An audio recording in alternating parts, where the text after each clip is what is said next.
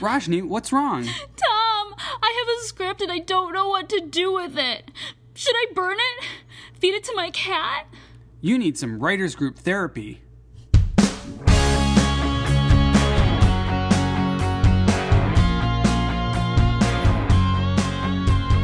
Hello and welcome to Writers Group Therapy. I'm Tom. And I'm Roshni. We're writers helping writers. Are you ready for your session? The doctors are in. So, one of the banes of my existence, rewriting. I know you've had a lot of fun times with that. I actually like rewriting. Once I get that first draft done, that's like the hard part, and then the rewriting's kind of more fun, I think, because you kind of really get to get deeper into the story, and you get to understand the characters more, and you get to kind of really, you're excited because you just finished the first draft, and you think, oh, this is cool, I got this whole thing done. But then as you start to rewrite it and polish it, it gets even better and better, and it gets more exciting, I think. I have a hard time with it sometimes because I get all the notes and I'm so excited, and then I just sort of lose steam. And it's one of those things I need to do it right away, because if I let it sit for a week, then I'm like, I don't understand what I wrote this about. So for me, it's kind of a pain because I have to make sure I carve a lot of time immediately to rewrite it. Yeah, I actually have been so busy with their other films that I have a stack. It's a folder full of scripts with notes on it that I haven't gone back to rewrite, like some going back, I think, a year at this point. But I've done a lot of rewrites for various projects. I did 12, I think I'm up to 12 rewrites on my paranormal thriller.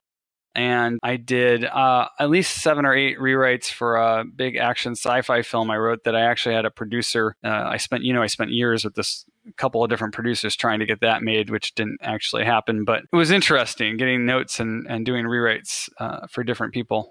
Yeah, so that's an interesting thing, because I know for me, so far I've just taken my scripts to our writers group and done table reads and gotten feedback from other writers and actors who are like living those characters for the day. And so they're like, this is how I think the character would feel. But I know you've brought yours to producers and they've basically tried to rewrite the entire script. Yeah, on my big sci-fi action film, the producer had 7-8 pages of notes.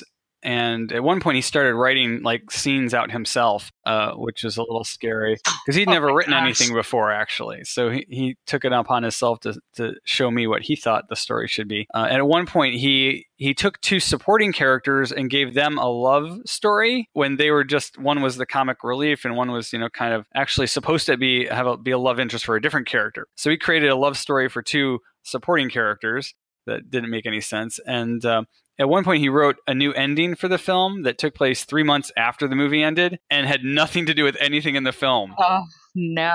He actually started to recreate basically The Fly, where this guy's trying to teleport fruit across the room and they come out as a gooey blob of some sort. And I really never understood what that was supposed to be about. I guess he thought the second movie would be about something completely different than the first movie. So just with the same characters, I don't know. So how did you handle it? Did you rewrite it for him, or did you? No. You just parted ways? Yeah, that never happened. So I actually had a director who was involved, who kind of brought me to that producer, and she kind of managed some of that for me. Yeah, so we just kind of let that go and really didn't address it because it was so far out there. Which I think actually brings us to an interesting point. There's different types of notes and different types of rewrites. Like there's the rewrite that you do because you have to do your second draft. You've gotten notes from, other actors, other writers, etc. But then if you're at that level where you're bringing it to a studio, sometimes they want you to rewrite it because they need to finagle it in a way that it fits in their world or whatever. There's the kind of that producer thing where, do you know what I'm talking about? It's like marketing or something like that. Yeah. No, I do. No. There's a lot of times at that level, it's a business arrangement of sorts that they're trying to accommodate a certain actor.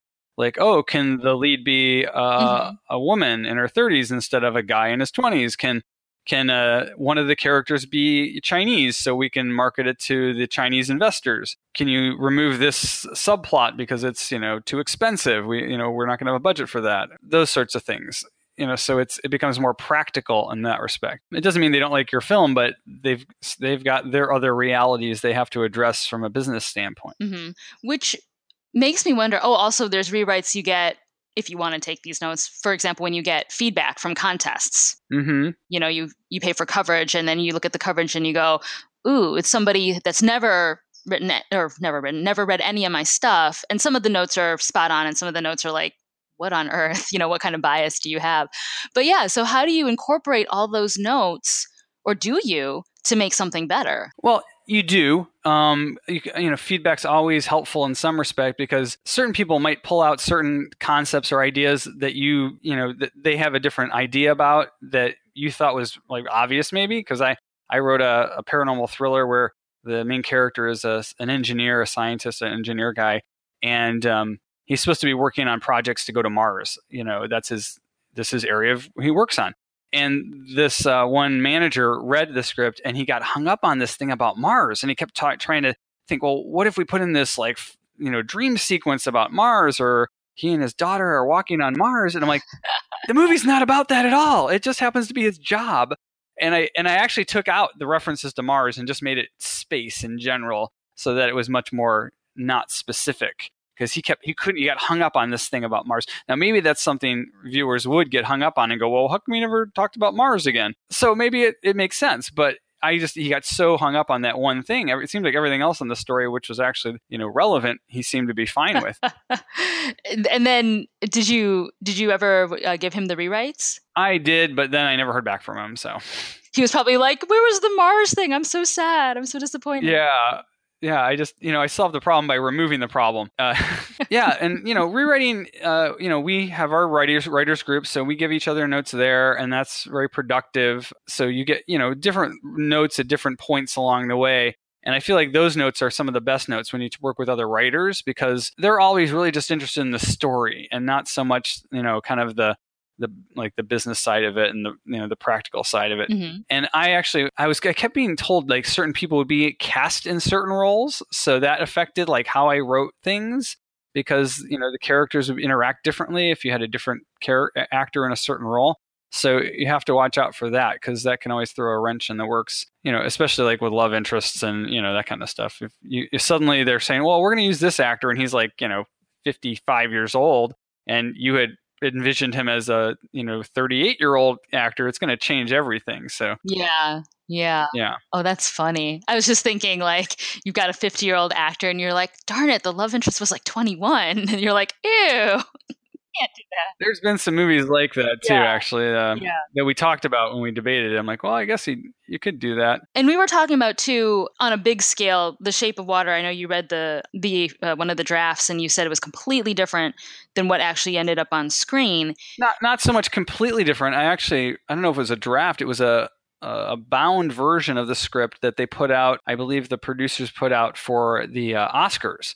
As for the screenwriting Oscar, they send out scripts like for your consideration. And as I was going through it, I noticed there were many scenes that were omitted. And I don't know if in Final Draft, the program most writers use to write scripts, or other programs, there's an option to take a scene and just kind of omit it. Like, okay, this scene is not being used anymore. So, and you don't delete it necessarily. It's kind of hidden in there if you ever want to go back to it, but it's omitted. And there were so many of these scenes, I was really intrigued by, what did Guillermo del Toro leave out? What did we miss? Or what did he rewrite? They could be scenes that he just totally rewrote and he just kept the previous version. It could be a scene that he written that he then felt was unneeded or wasn't working, or just for time. Maybe they said this scene's not moving the story along, so we're going to leave this scene out. But there were, every page had a scene or two that was omitted. So I found that really interesting because you think of someone like Guillermo del Toro, doesn't everything he writes just come out perfect the first time? But it's also possible that they shot it and in editing decided not to use it. True, but I don't believe they would go back into the script and then remove it. But maybe they did. I don't know. We'll never know. We'll have to call Guillermo. Well, it's interesting because that made me think about, we did a short called Spouse Switch, which is a parody of Wife Swap, right? Is that the name of the show? Yeah. I can't even remember now. Wife Swap was Celebrity Wife Swap was the reality show. Yeah, and it's a very film is very much a collaborative effort, even more so than I think recording in a studio doing an album, because you stick pretty close to the original arrangement in recording an album. But with film, it's kind of like anything goes. And I know with that particular one, I had written a script and it was done a certain way. And then when we actually got on set, we just ad-libbed a ton of it. It was a lot of improv and we just sort of went off the rails and it was fun and it worked out really well. So again, an example of that wasn't really a rewrite. It just kind of did its own thing. Yeah, when we did Wife Swap, that was really totally improv. And I think that happens in a lot of movies. You can always take the script and then go back and watch it and see where they change things, on the fly, just because actors do that and producers sometimes, call in, hey, the studio said we have to change this. And so it doesn't always, the script is a blueprint, they say, then when you build the actual structure, it kind of comes out differently depending on what materials you use to build it and that kind of stuff. So yeah. Obviously, if you get to the point where you're producing it, that is very collaborative. But up until that point, all the rewrites and all the random notes you get.